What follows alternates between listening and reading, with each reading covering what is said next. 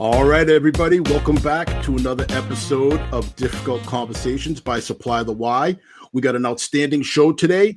We're going to take a little bit different twist, and we're going to talk about the powers of positivity during a pandemic with Josh Peach. Sounds like one of those old tongue twisters right there, but it's a real show with a real person. So Josh is very special to me because when I first started out with the Supply the Why venture, doing the podcast / webcast here, I had no idea what I was doing. I needed all kinds of guidance. So I reached out to this guy, Josh, who runs a very popular podcast called Be Awesome. And he was amazing, helping me get started from what kind of equipment I needed to making sure I take a deep breath before I go on so I don't pass out because of nervousness. So without further ado, let me bring on Josh. Hey, Josh, how you doing? Dean, happy to be here. How are you, my friend? I'm fantastic, man. I'm so happy that you took the time away from your family to come join us tonight. So, tell us a little bit about Be Awesome, for everybody that doesn't know what it is and what you do and how you do it. Yeah, no, that's great. And this is fantastic. Honored to be here. First Facebook Live, so I apologize if I screw things up terribly. But Be Awesome's on my shirt. I got it right here. It's 3 periodic elements, beryllium, gold, and samarium. That means not much. It means Be Awesome with using periodic elements. Started it in 2018 and kind of took off. It was supposed to be the title of a book, Be Awesome, The Essential Elements to Kicking Ass. And I was supposed to be a bunch of life stories and things that got me through some tough times in my life. And what happened is the name of the company and my public speaking just took off like crazy. So I haven't had much time to do much writing. Did a whole bunch of traveling and started a podcast. And then the podcast took off with, like you do, having guests. Nobody wants to listen to the host. They want to listen to the guests that they bring on. So, my first guest was I went up to North Pole, Alaska, actually went on site to the city hall and had the only person legally named Santa Claus. And he looks like what Santa Claus you would imagine looks like, and have had a number of guests, 91 or so podcasts over the course of time. And really all we do is try to focus on, how to be positive in difficult times. Right now, my keynotes that I'm doing, it's titled Always Find Time to Celebrate. And it's catered directly to public employees, employees of public K-12 schools and local government agencies that have really taken a really hard hit from all angles. And, most of them haven't been able to take even a minute to breathe and just go, wow, look at what we've been through. I mean, think about March 1st of last year. We weren't wearing masks. The idea of being completely shut down and remote learning and all this stuff wasn't even on the radar screen. And then 13 days from now is going to be the 1-year anniversary that we had to flip the script our entire life. And there was a lot of hard work, and we've accomplished a lot. I mean, it's not perfect, but we've accomplished a lot. So I really just try to get people to maybe think a little bit differently, or for them to remind themselves of how incredible they are. And then the last piece to it is, I start every talk out with the reality of, I always tell you, if you're with 2 other people, look to your left and look to your right.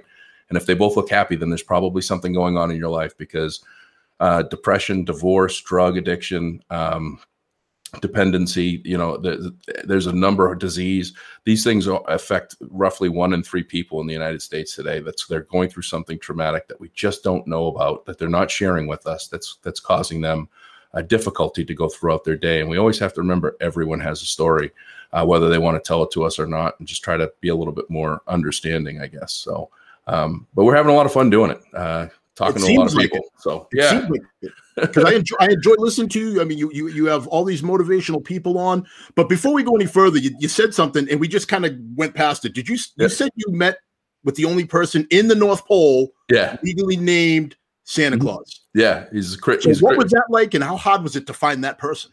So my mind works in really weird ways. So I did my first 2 podcast episodes, and I was doing by myself. I did them under my peach tree, and my last name is Peach. So that's someplace that I'm comfortable in my yard. And I realized after my second episode that I'm really boring when it comes to talking on these podcasts, because you're just looking at a microphone. Like, this is cool because I get to look at you and talk to you, and there's an audience and everything else. But when you're just recording, it's very hard for you to feel engaged with yourself, let alone engage others. So I just was like, I need to start having guests. And I was going to Alaska anyway, and I remembered reading an article.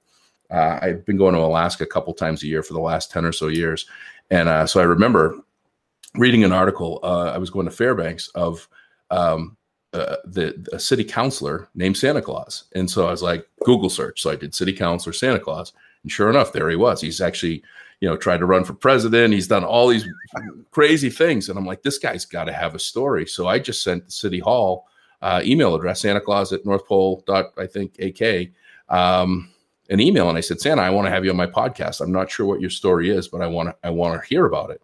And he was reluctant. And I was like, okay, I'll be up there on Tuesday, July 27th. I'll see you at City Hall at 9. And I literally forced him to come and do a podcast with me. And so we did it. And he's become like one of my closest friends. Like he's just an amazing human being. He's a Christian monk. And he was looking for a sign in his morning prayers. He was living in Nevada, and he literally, like, he looks like what you would imagine Santa Claus looks like. And he went out to get his newspaper, and someone driving by said, "Good morning, Santa." And at that moment, he packed everything, chose a life of minimalism, moved to North Pole, Alaska, changed his name legally to Santa Claus. And it was all to support and try to bring awareness and help to kids that are homeless and dire straits around the world, not just in the United States. And it opened my eyes to the realization that we have 3 million of our kids in the United States that are either homeless or in foster care today. And that's a staggering number. And so we've done a lot to really help, bring awareness as well as financial support with our shirt sales to homeless and foster kids in the United States over the last 3 years. That's an incredible start. Like, yeah. I wish that my story from the first one was even halfway that interesting. Yeah, I got one better for you. So in that podcast, we decided to start selling T-shirts. So I committed $3 of every T-shirt for as long as we sold T-shirts to go to programs that helped our youth. And so the first one was the Fairbanks Youth Advocate Center, and we raised almost $3,000 in 5 months without even knowing I was in the T-shirt business. And so it was in December of 2018, I flew back up there to present the check. And I went to the diner just outside of North Pole, Alaska, and I ordered their special omelet, which had reindeer in it.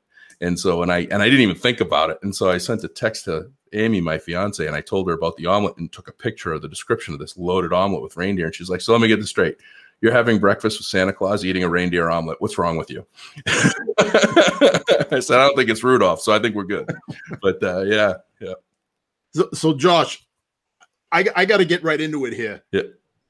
How difficult are you finding to have your brand? Because clearly your brand is to try to always stay on the glass half full side of life. Yeah. How difficult has it been to do that during this pandemic? Yeah, when everything you wear says "be awesome," it's hard for you to be a jerk, outside in the world, and your interactions with people, because then you're not being awesome. So every time you look in the mirror, you're reminded of what you need to do. It's hard.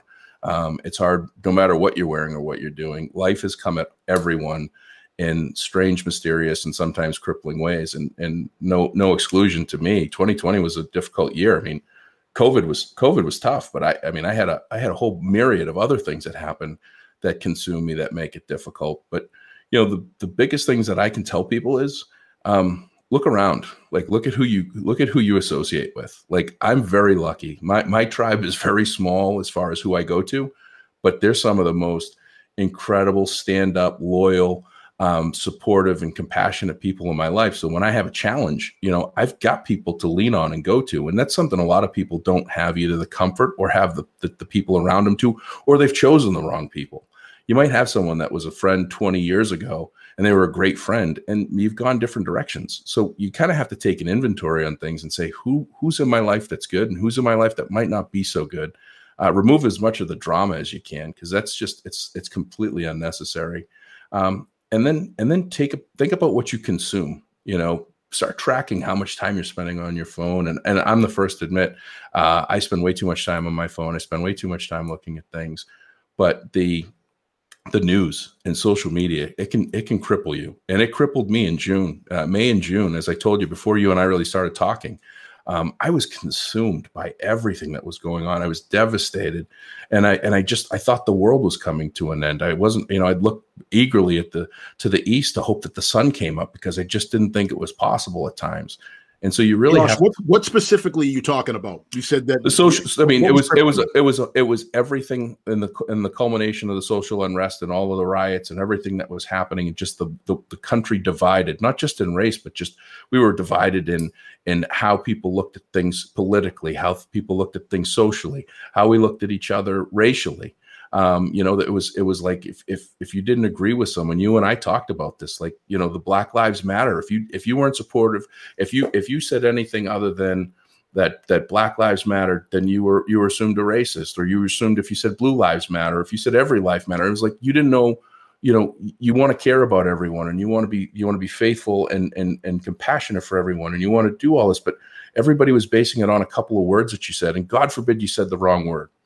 God forbid you said the wrong thing. And then it was just, everybody's all over you, and social media, it was just, people were just doing character assassinations left and right. Like you and I talked about, it's like, hey, we've been friends all this time, and it was just to set you up to let you know that I was a Republican or a Democrat and you're the other one, and I hate you now. It's like, come on, like, let's all just be decent people to one another for a change, and figure out how to get through all this thing called life and with a smile on our face. And it's really hard. And, I've basically, been on a 10-day revolving quarantine because my father's now in a senior health home and a rehab facility, and you have to be on a 10-day quarantine, to be able to see him. And you don't know when you're going to be able to see him because you can only be outside, so you can't go inside. So the weather has to be nice. So in New England, I've been able to see my dad in almost 3 months, and that's just really.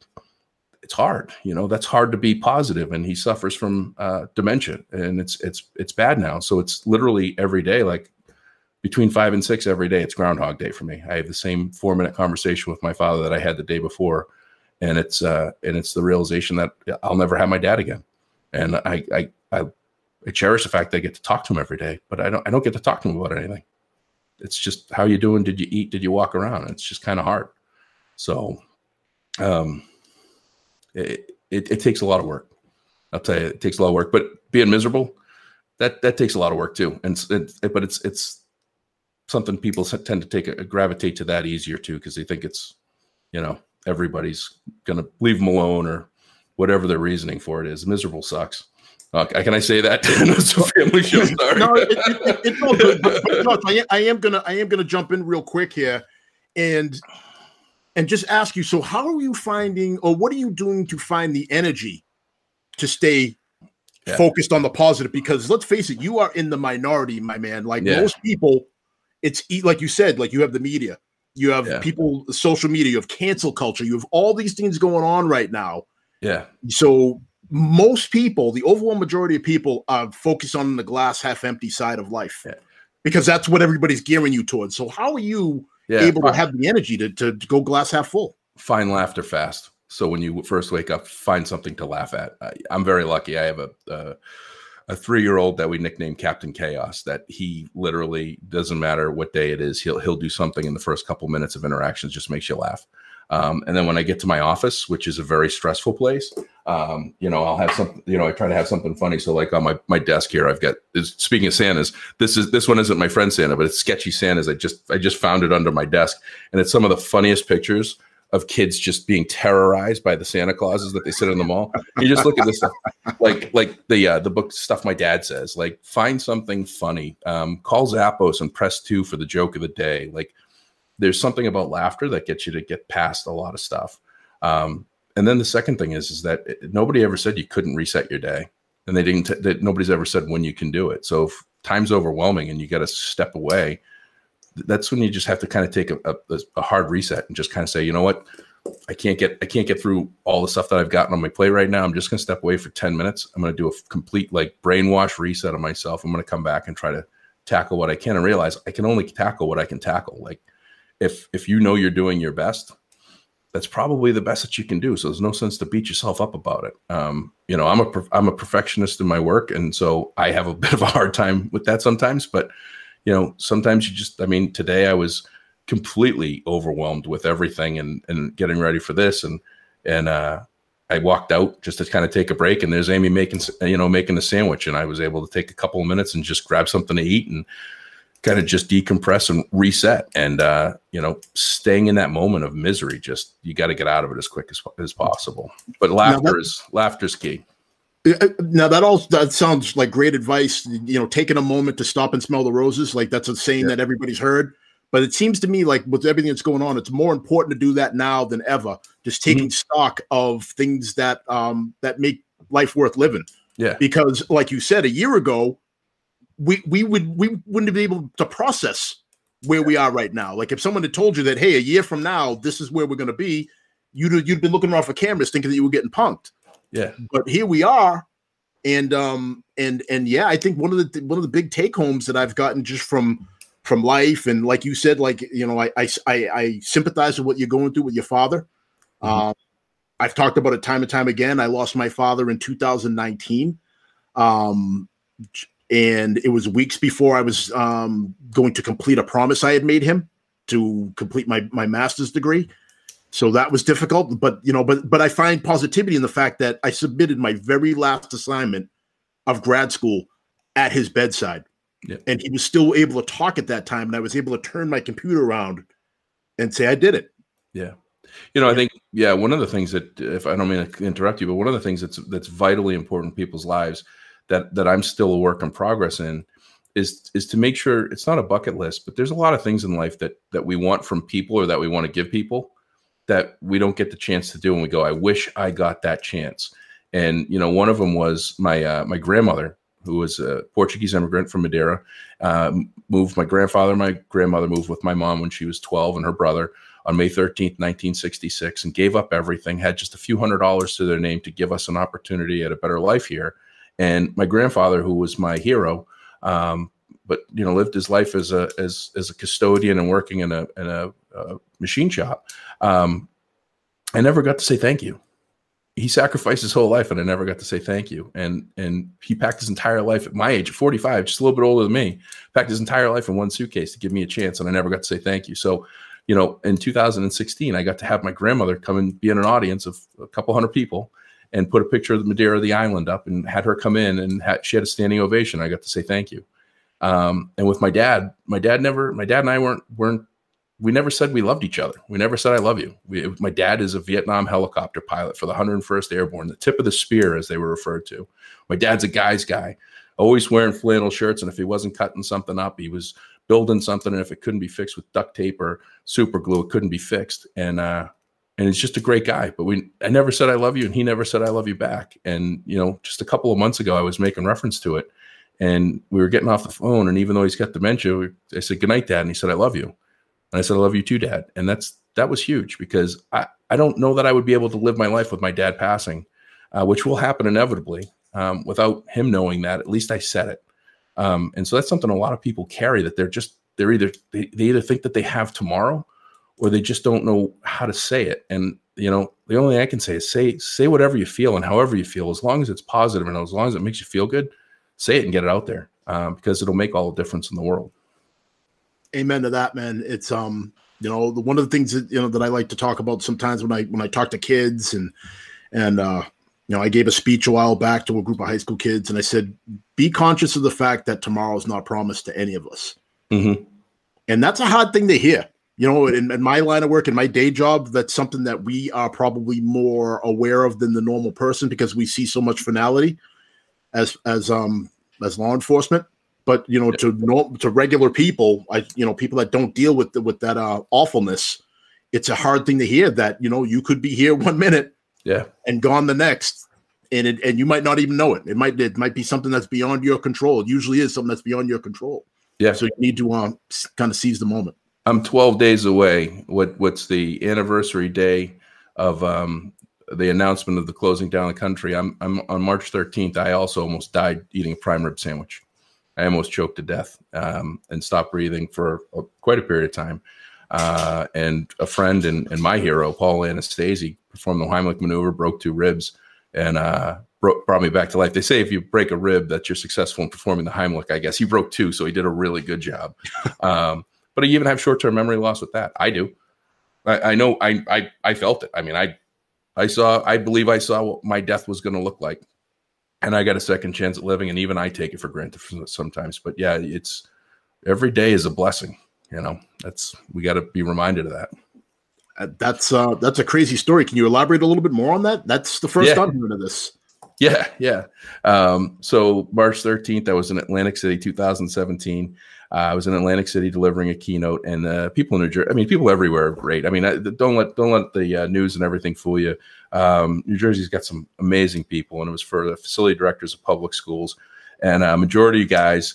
And I got done with the keynote, and I always say I get to talk to everybody, but I get to talk to nobody. When I deliver a keynote, I'm on a stage, hundreds of people in the audience, but no direct interaction. So they invited me down to their trade show, and I said absolutely. So I went down, and as soon as I walked in, guys high-fiving, hugging me. One hands me a beer. I took a sip of this beer. It was the most delicious beer I ever had. And a Stella, I think it was a Stella.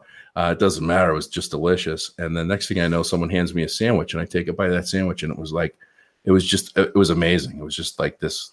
It was almost like a euphoric taste of food. It was my last supper, And so I go to take my. I don't mean to laugh at you, but but I took the second bite of my sandwich, and apparently it was like the size of a Volkswagen because I was so excited from the first bite, and I inhaled it, and I stopped breathing. Like the food got lodged in my throat, and I didn't do any of this. I didn't do anything. What I did is I just leaned over on a high top table, hoping apparently that it would dislodge, and I blacked out.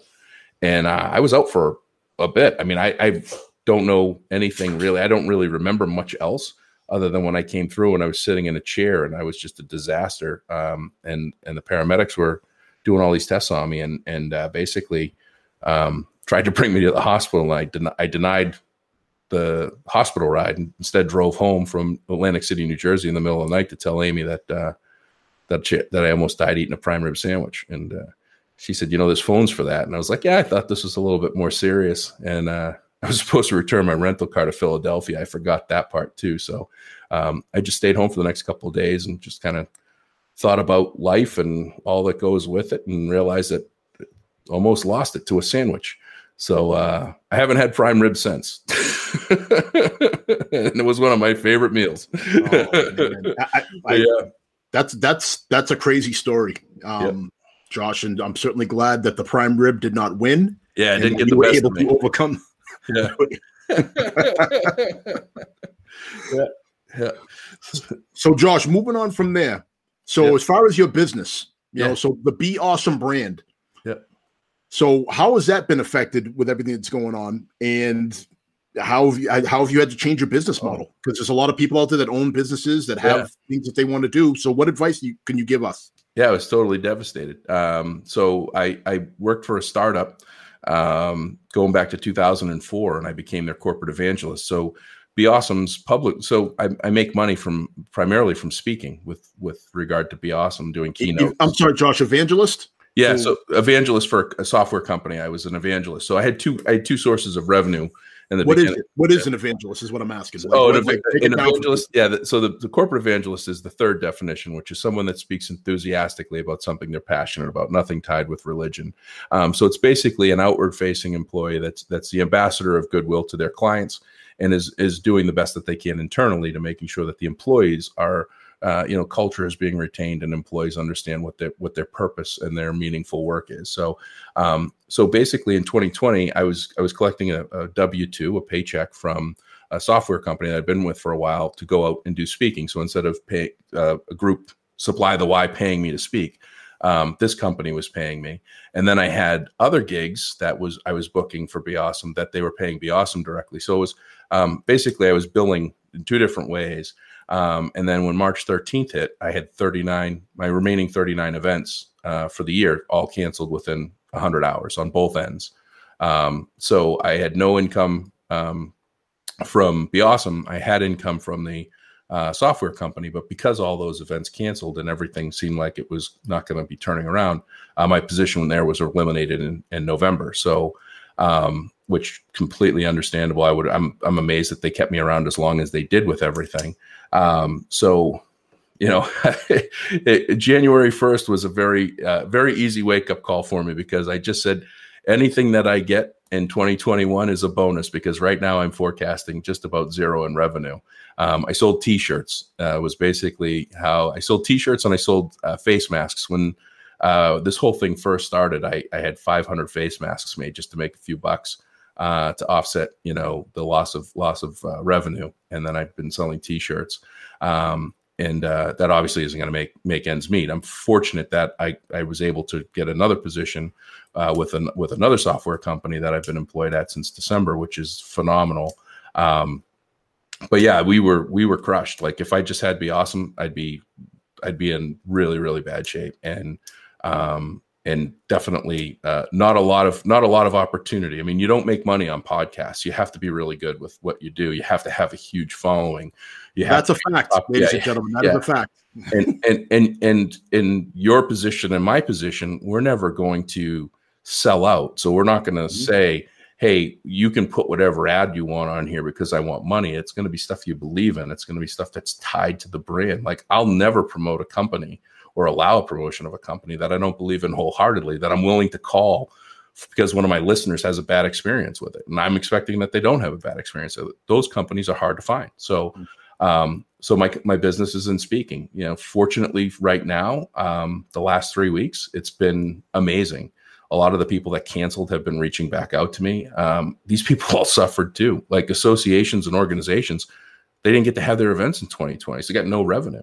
And so for them to call me and say that they want to pay me to come to their event without having a keynote sponsor, or just saying that they need to have you, that's a great feeling. And that's that retainment of hope that things are going to get better. And that's what I've been waiting for almost a year. So I'm going back on the road. My first keynote is on June 4th, and then I'm doing one on June 21st, and I'm limiting it to 15 to 20 this year because prior to this, the byproduct that's good, depending on what side of the house you talk to, I've been home for a year, which I was traveling 180 days a year prior to this for the last 5 years. So I'm home a lot, and I do enjoy it. It's I get to see my kids grow up. I get to be home every day and realize all the projects that I'm way behind on. And I get to, it's just kind of a different feeling. It's taken a little bit of getting used to even after a year.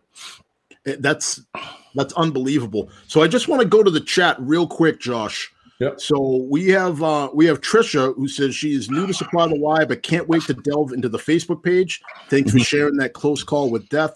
It's crazy how close we all are. Yeah. Trisha, first of all, welcome. We're happy to have you. We always like when new visitors come along. Hopefully you enjoy this content and it'll encourage you to bring other people back.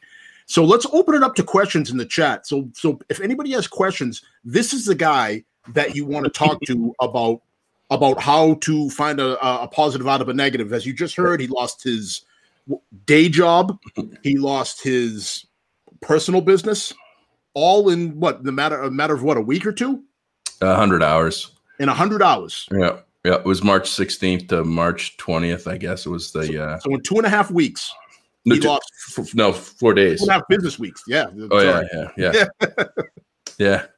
So, and he was able to rebound, and here he is. He's back on the.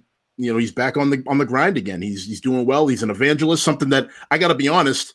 Outside of it being the last name of somebody that I'm friends with, I never heard evangelist. Yeah.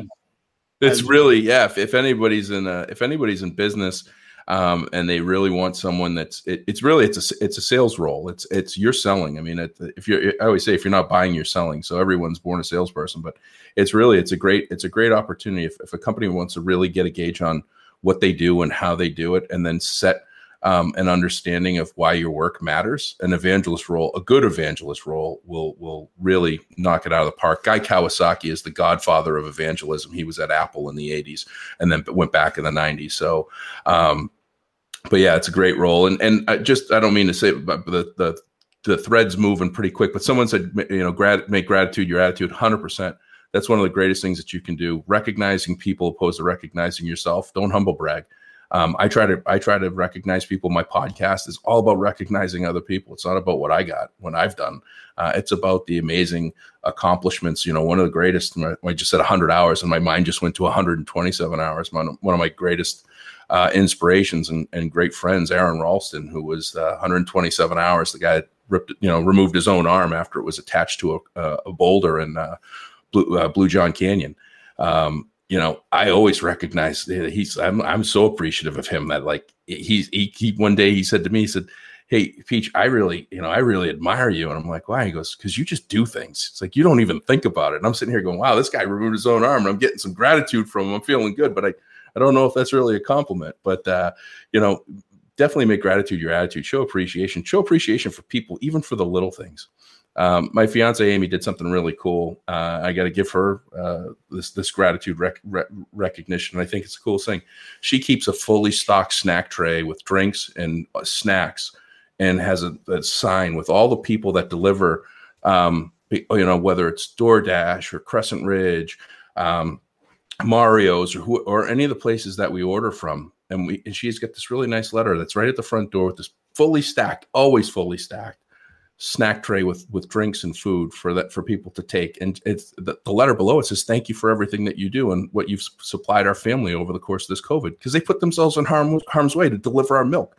Like Dave's been here every single week from Crescent Ridge.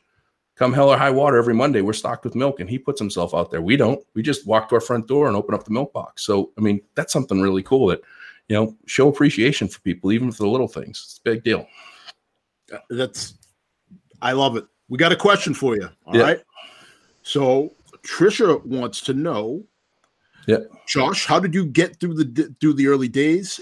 Did you get sad and depressed from all of that loss? If yes, it is understandable. So just really quick, talk about that. So what was your mindset when the reality of essentially losing all your revenue streams hit you? So, first of all, I think that if you're going through something, you should never go through it alone. And I think that if you're going through something tough enough, that you should definitely seek help. Mental health isn't a bad word. Mental health isn't something that just people that are born with it get. Mental health is something that you can accomplish by having, things that devastating losses and whatnot. And I share openly that I've had a therapist for many, many years. And yes, I went through the realization that Be Awesome might not be awesome anymore. And I realized that what's my baby and what I hope to grow and that I've been patient with is now outside of my control. I'm losing it quickly. And I was concerned that I was going to lose my gainful employment. And then what? I mean, I was very fortunate when all this stuff happened and 14% of the country was unemployed. I still had a paycheck coming. I just didn't have, everything that I was expecting and hoping for. So, it was definitely hard. I think I was in shock for a good couple of months. I think everybody was. I think that there's like these 5 stages. I got to get the paperwork with the framework of it. But there's 5 stages when something tragic happens. There's like the initial shock phase. Then there's the phase like we can get through this. Then there's this lull phase, and then there's this uncertainty phase. Like this is going to last forever. And they all vary in how long they last. And I think my shock phase started March. My shock phase actually started March, I think 11th or 12th. I was in Jimmy V's restaurant in North Carolina, where I go very often. It's typically packed wall to wall, and I was the only person in there. And I was like, wow, this is really bad. And I'm 700 miles from home. And so I think I was in like a form of like denial and shock, probably from March to May. And then all the social unrest and everything started to happen. And then that just consumed you. So it was like, I don't think I actually got to think about it until August when we were supposed to go on family vacation. And I was pretty down. I was uncertain of what was going to happen. But again, I had people around me. My family and my house has been unbelievably supportive because they have to deal with the brunt of the BS and the pain every night that I deal with on my conversations with my dad, or the fact that my mother and 98-year-old grandmother live next door to us, and I haven't been in their house since last February. I mean, how bad is that? Terrified that you're going to give somebody something that you don't know if you've got or not, to the point where your own family lives next door to you and you don't go in their house.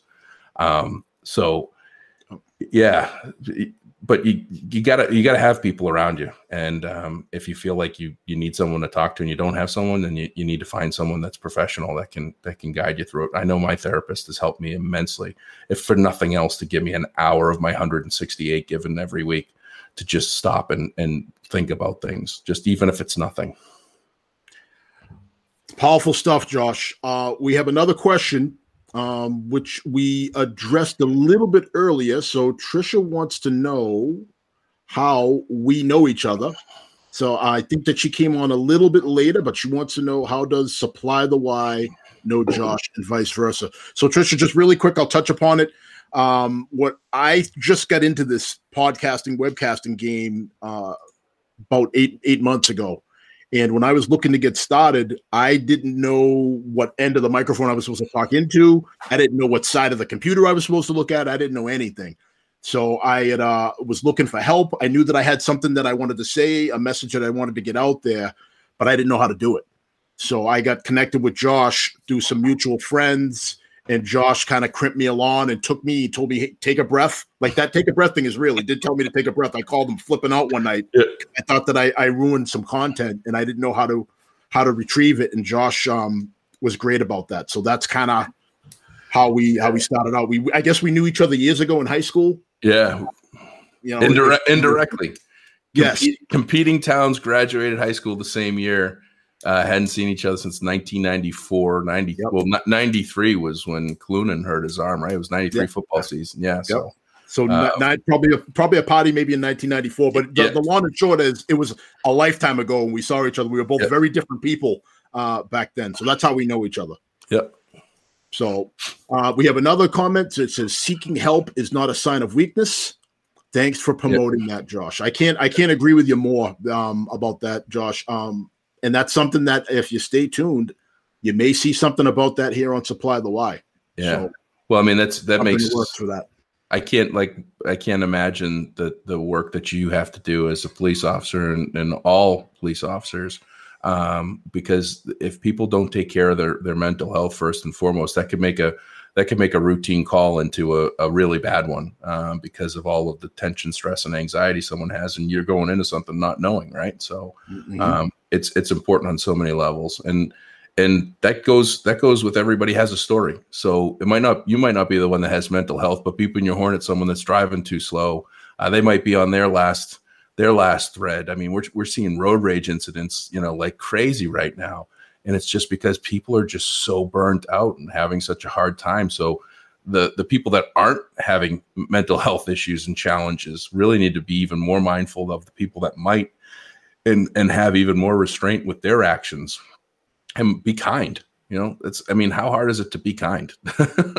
even when people aren't kind. It's kind of like a Patrick Swayze in Roadhouse, the best speech ever to the bouncers: be nice, just be nice until you don't need it, until you can't be nice, and then that's when he takes over. And that's true. But I got to say though, Josh, it seems like it's hard. A lot of people let's talk this through a little bit. When people are going through emotional situations, it takes a great deal of emotional intelligence to be able to recognize that, hey, I'm about to lash out on somebody that doesn't deserve it.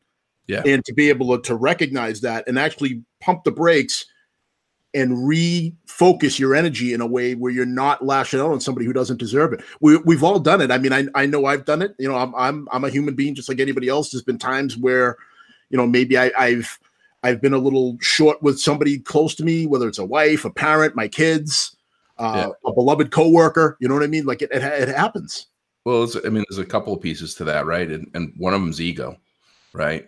Someone wrongs you and your ego kicks in and you're like, I'm not going to let that person talk to me like that. I'm not going to let that person do this. I'm not going to, this company's not going to screw me out of my whatever it is. I'm not, your delivery's late or whatever your problem is. And instead of thinking that people are trying to wrong you, like I'll give the education system a good example, because they've just been kicked one side up and down the other. And I'm not saying that they're all right, but I mean, how many superintendent of schools or school committees are like sitting at like Montgomery Burns from The Simpsons, just going like this and going, I'm going to keep the kids home. I'm going to keep the kids home. Like, what's the benefit to them? Like, you have to stop and think, what is their benefit to that? And let me try to talk with logic opposed to emotion. Let me try to figure out what makes sense here, because it really isn't what you're probably thinking. It's like all of the problems that you have in the world, like if you really didn't think about it, and you stopped all the 99 things that it might be, you'll get to the one thing that it is at some point. But we're so consumed with all the possibilities. But people aren't that bad as a rule. And the ones that are, you can weed out pretty quick. And that's when you try to avoid them. I mean, get the book Talking to Crazy. There's another book, Ryan Holiday, Ego is the Enemy. It's worth reading because it definitely gives you a lot of insight to that.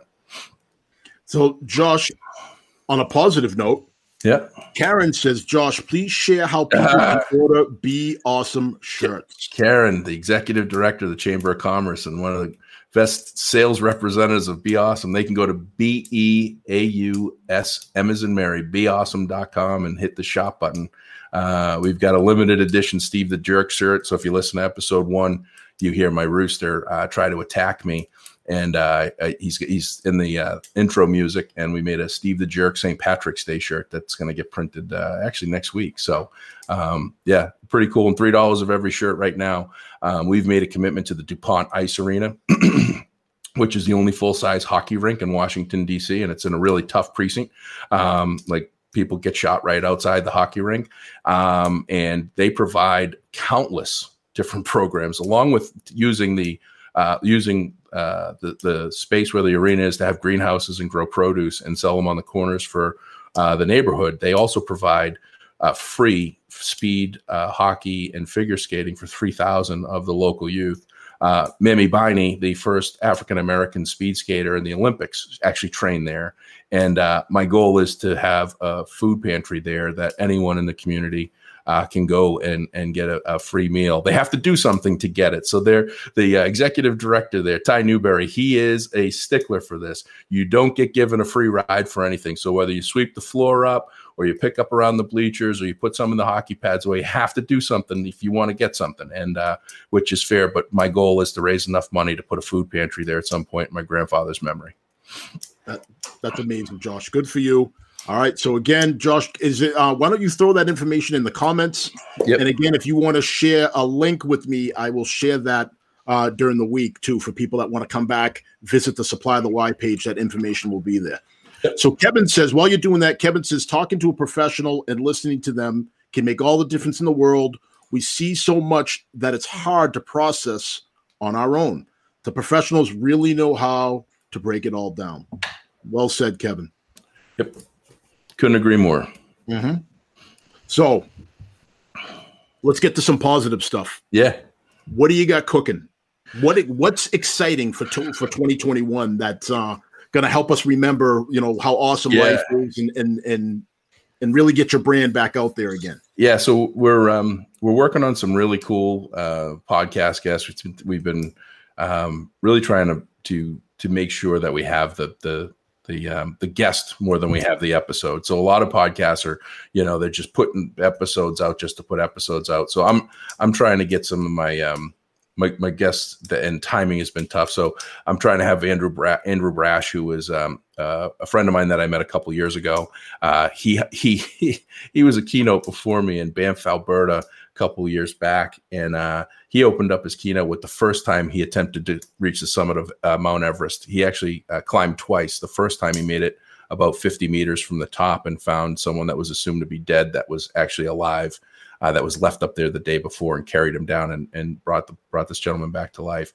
Amazing story. So we're working on some really great guests for the podcast. We're going to be doing public speaking. We're going to start offering. We're going to be looking to do camps locally. I'm hoping that this opens up by the end of the year. I'd really like to do an event at Oaks Ames Memorial Hall, which is one of the podcast guests I had, Frederick Ames. I'd like to have an event where I bring a couple of speakers, a couple of my friends, like David Cooks, who's writes a book From Paralysis to Purpose. He became paralyzed from a spinal aneurysm at 13, and his accomplishments and everything that he's done since then is amazing. So having some really dynamic speakers come out for an event that anybody can attend. It's not going to be just limited to you have to spend a lot of money to be there. But yeah, we're just gonna look to come up with some new content. The new one is always find time to celebrate. We're building around that. I really have to get down and I have to write. There's no excuse for me not to write a book other than I'm awful at writing. I'm decent at speaking. I'm terrible at writing. My nickname is Run On around the house because my sentences, I think I sent you one or two of my emails. You're like, when does this sentence stop and the next paragraph begin? So, but I really need to start getting to work on that because I committed to doing it 3 years ago, and I'm not that far along. So, yeah. And I had Supply the Y as my podcast guest. I just saw you're jumping into the chat there. Hold on. Sorry let me put about that up there. Yeah, I don't want to jump on that. Oh, I didn't see you even do that. That's pretty cool. You so you sit here and tell me about how, I helped you, but you've shown me so much with technology, and you're just moving the switchboard around, doing all this stuff. You're like a magician, and I'm sitting here just like I had to go on to the Facebook page to put my post on, so I don't even know what I'm doing. Well, it's like you said, you learn, you make mistakes, and you get back up, and you make adjustments if you're real, if you know what I mean, if you're real and you really want to do something long term, that's what you do. So, Mike, yeah, I've already been on Josh's podcast. There is a link that I believe is on the Supply the Y page. If not, we will go ahead and get that up there. But yes, I've been on his podcast. I will put the session up. I'll find it, and I will get it on here for everybody as well. So let me go back to answer a question. So Trisha wants to know, yes, I am in Stoughton. I'm from Stoughton. My family has been in town here since 1976. And Trisha says that she will be supporting Be Awesome as well. Glad to have found us. Thanks to Jasmine from church, who sent her the link around 5 p.m. tonight. So thank you again for joining us, and thank you, Jasmine, for spreading the love. We appreciate it. So Kevin says that ego needs to be replaced by appreciation. We are still in a great profession, and there are a whole lot of people looking for work and going through bad times. Kevin, I believe, is on the job, as we say in police work. Yeah. All right. Thank you for what you do, Kevin. That's absolutely. And there's a lot of appreciation out there for the work that you do. And sadly, there's a lot of not appreciation out there. And I think you just focus on as much of the appreciation as you can. I got a lot of family members in the field, and I know how tough it can be. Yeah, absolutely. It's I didn't want this to turn into anything about what I do, but since people have brought it there, police work right now, it's a strange beast right now. It is very much damned if you do and damned if you don't. We're at a strange time. People want the police when it's convenient for them, but when it's not convenient for them, now we're a nuisance and we are an unnecessary evil in a lot of people's eyes. There's people that think that society could actually function without police, which is I guess that would be a perfect world, if you didn't need police, but it's not the world. I mean, if everybody was a law-abiding citizen and everybody went by the certain, standards of everything, then I guess you don't need anyone. But I think that there's always people. I'm not going to say that I've never broken a law. I've got speeding tickets. I've got things that I've probably done in my past. But I think that police are definitely a necessary for keeping the peace, and a couple of bad ones shouldn't ruin the bunch. Is it peaches? Do peaches come in bunches? What do they come in? Bundles? I don't even eat peaches. That's my last name. Oh man, you're missing out. Yeah. You're missing out. I'll tell you what, when the season comes around, you come over to the house. I got one of the most beautiful peach trees. Didn't bear fruit ever for almost 25 years. In the last 2 years, we have had such just hundreds and hundreds of them. And I just never got into them. Peaches are in the Mount Rushmore of fruit, my friend. Oh, you man. Know what I mean? So I you don't have to ask me twice. And the something you also might not know is, for those of us that like to smoke, that's one of the things I like to do. I like to smoke ribs and pulled pork and things like that. Peach is amazing. Really? For pork. Oh, it's amazing for pork and chicken. Anything white meat, my goodness, it's nice and gentle. Like I said, we're going to go off on a whole different tangent. Yeah. Well, I'll start telling you about the pastrami that my childhood friend Scott Rosati made for me this weekend, which didn't stand a chance in my house. I ate it in about a millisecond. So yeah, I'm all about smoked foods and meats, and I could go. Yeah, we could go for days. Yeah, we'll have to talk more about that off the air. But that's a passion of mine that unfortunately I don't have a lot of time to do these days. But I shall return to the One of my goals in life, I told Amy this the other day, is one of my quiet secret goals in life is to actually start something that plants fruit trees at schools, because schools have some of the most beautiful grounds. We have apple trees at the top of our driveway, and when I was asked why I did that, I live on a very busy street.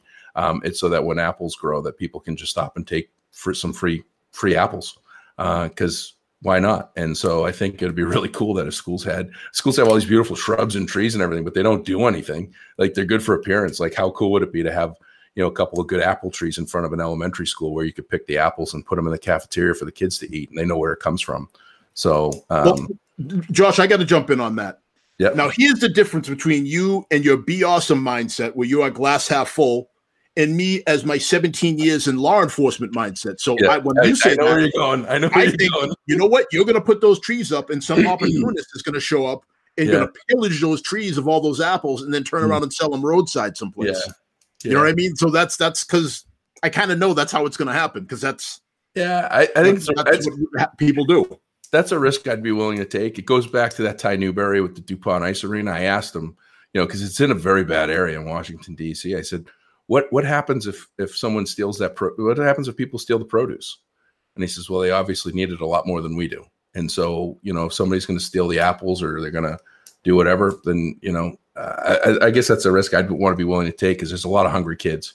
And if, we could provide them, and if not just provide them, show them where food comes from. Mm-hmm. My grandparents were immigrants. We grew or killed what we ate for the most part. Very simple means. And we had chickens and rabbits and gardens. And my grandfather was an unbelievable gardener. So I know where food comes from, fresh food. I didn't have any processed foods or McDonald's or any of that stuff when I was a kid. I was very lucky. I didn't realize it back then, but it's one of my personal goals, is to develop some sort of program to put fruit trees at schools. And people will probably look at that as a devil's advocate. I thought you were going to go with the kids are going to throw the apples against the window or something, and giving them something to do, smashing apples against the building. So I'd rather them steal it than that. Yeah. So, but again, this just speaks to mindset and how you have the I'm going to say the good fortune to be able to live on the glass half full side, because it's the type of thing where, even as much as I would want to live on the glass half full side, mm-hmm. I can't undo 17 of my 45 years on this earth in the things that I've seen, smelled, heard, tasted, and been a part of. Yeah. It's hard to undo that now. It's become a part of the fabric of who I am as a person. I try to be positive, and I try to see the good in people and things like that. But if you put me in a room with 10 people and one of them is a thief, I might be able to mock that thief. You know what I mean? Where the average person might not have a good idea. And it's because of those experiences that you have. It becomes a self-preservation thing.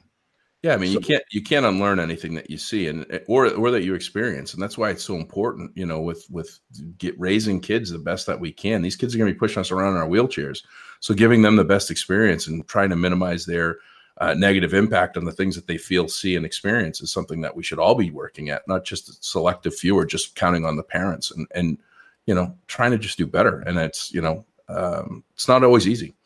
But I applaud and appreciate it.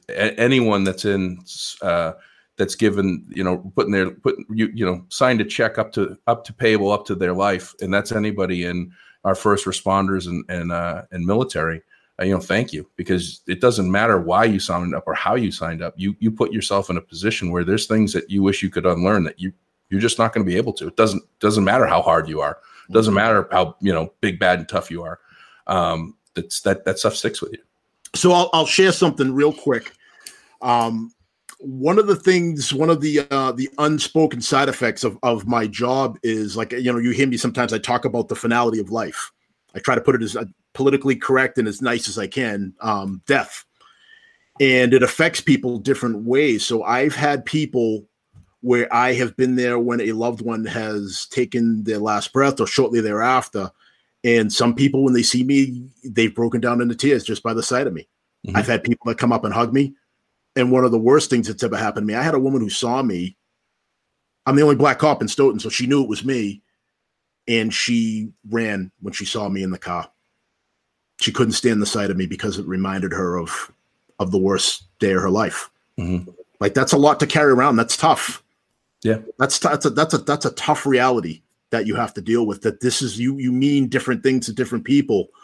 When you were just there trying to be human to them, but because the gravity of that moment was so heavy for them that this one woman, she actually she turned around.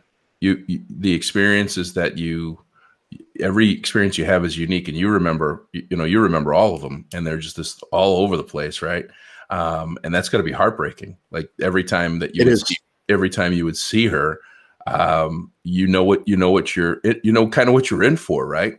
It was just like it was the first time she'd seen me since, and then since then I've seen this person, and we're back to, like, I'm a hugger. Like, I'm a bit like people who know me out there. Like, hello, everybody out there that knows me. I'm a hugger, and I'm like I'm if I like you, I'm very. So that was actually gonna be my question. When you're put in those situations and you're on the beat, I think that's how you would say it. Do you hug do you hug people that are going through stuff, or pre-COVID? Yeah, I give them the option. So, again, especially when you become a supervisor, your job, if you're a good supervisor, you don't make your people give bad news. That's your job, is to give bad news. Like that kind of bad news. Not like, hey, your license suspended, I'm towing your car. I'm talking about like end of life bad news. Like, that's your job. So I have always been the kind of person where if I see somebody is having a human reaction to that kind of news, I will ask them. I said, is there anything I can do for you? I mean, can I, if someone's, usually women, like, I'm saying, can I give you a hug? Yeah. Do you, and a lot of times I haven't been turned down yet. Yeah. And a lot of times I think that makes people feel better, just knowing that you are, you're having a human moment with them, and you're bonded with them, and you're acknowledging that their pain is real and their pain is valid. Yeah, and that's part of what people want, and I have to believe that it's the right way to do it, if that's everything where I can't do that anymore, I don't know if I'll be right for this job. I'm always going to want to be there for people that are feeling that. Yeah, think about that. Just think about the number of people that have gone through hurt and couldn't get a hug from Officer Dean. When they went through something for COVID, our youngest son fell and hit his head pretty hard. It looked like he had a head growing out of his head. We got nervous and freaked out, and we're just thinking about, like, if we had taken him to the hospital, is he going to be alone? What's that like? Like, think about the people that are going through stuff that had nobody that would get a hug from you, or an affirmation from someone in a hospital that can't get it right now with COVID. That's hard. So, and like you say, if we can't do that again, because I'm a high five, handshake, and hugger myself. When I go to an event, whatever you want, I'm down. You want a handshake, you want a high five, you want a hug, whatever. And that's a hard thing. So, and for the record, I'm sorry, Josh. I see this comment here. It's not that I take it personal, because I don't take it personal. I really don't think it's about me, but it is painful to think that when somebody sees you, that you remind them, you're a constant reminder of the worst day of their life. Yeah. Like, that's not something that's not natural. That's not something, human beings aren't meant to be that. You know what I mean? Like, that's not what we're meant to be. And because, I mean, think about it, when you do something nice for somebody without even knowing it, you get like endorphins. You feel good when you do something nice for somebody and you're there for them. Like, it's not a conscious thing. It's just a fact. Like, you just feel good. Like, my kids feel good when they do something and they get that attaboy from my wife or I. Well, that doesn't go away when you become a police officer. You feel good when you're there for somebody and you're human to somebody at a time where they need somebody to be human to them. Yeah. And so that's what it is more so than anything, Kevin. Yeah, I kind of feel like somehow that woman, I don't know, like, I just reminded her of the worst day of her life. And sometimes that's tough. That's not ever anybody's intention. That's all. Yeah, you don't ever want to be there, but in many cases you have to be, right? So it's like you have to be there, and you're like, man, this is like, how hard is this? And because you have the experience, you now know that that's going to stick, that you were there. But at the flip side, it's like, well, maybe you're the greatest person to be there because you handle it better than just about anybody that would have ever handled it. But I totally get what you're saying. It's not personal and it's not about you. I mean, it's a job. Definitely not. Do and the way that you handle it. Yeah, I didn't take it that way at all. Like I said, we're human beings, and we have feelings. We felt lost too, So we, obviously we understand what it's like to be on both sides of that. Josh, we're down to about a minute, my man. You guys know everybody. That's the thing that people need to understand. The fabric of the community is by far and above our public employees all around, teachers, first responders, everyone. You know everybody. So when someone gets hurt or killed or something happens or you have to deliver bad news, typically that's somebody you know. I mean, it's like communities, especially in New England, are family. We are villages that we all know everybody, and you're responsible to do that. Being around the schools all the time. So I can't imagine. Well, there's definitely like a 6 degrees of separation thing happening. That's for sure. Yeah. Josh, we got about 15 seconds. Yeah. Give us some quick shout outs and how people can follow you, how people can like you, and how people can support your journey and your project. I don't know how you did this. You did this with your mother posting on here, and that's fantastic because I tell my family that they can't let me know that they're on. So I think my mother and Amy are listening to this. So thank you for sitting in, listening, and not making me nervous with your comments. But yeah, you can find me. You can email me, Josh, JOSH @BeAwesome, and it's BEAUSM.com. www.beawesome.com. I'm on all social media, Instagram, Twitter, Facebook, and LinkedIn. I'm open to doing speaking engagements with any association, group, or organization. We talk about what might be a fit. If you can be anything, be awesome. Always find time to celebrate, or just a general talk to look and see what matters, what should matter, and why your work is important, whatever that is. And everyone's important. So I appreciate the opportunity, my friend. This is great. And you're going to be wildly successful. Just like I told you back in July, you are making a huge difference. And when I say wildly successful, it's not just in money, it's in life. You're making people happy and you're having difficult conversations. I can't remember what you called it. Beef stew, conversational beef stew. Conversational beef stew. Yeah. It's thick, it's chunky, and it's messy, man. And we just got to dive in there and we just got to eat it one bite at a time. That's what a difficult conversation is. Yeah.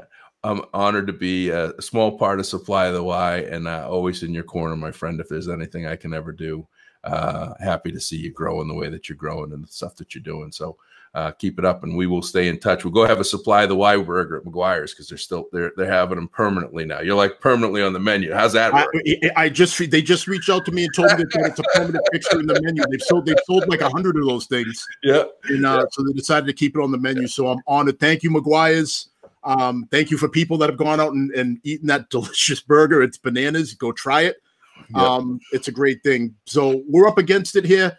Folks, thank you so much for taking time away from your families. Thanks for tuning in. Thanks for staying with me on an episode that's a little bit different than my normal episode, because I think it's important to hit on different topics and to bring all kinds of different people together to have difficult conversations and to show people out there that we can get through these tough times if we get together, if we talk, if we seek to understand, things can get a little bit better for everybody. So that's all I got for everybody. Good night. Thank you again, Josh. Thank you. And we'll see everybody next week. We'll see everybody next week. All right. And always remember, #Supply the Why.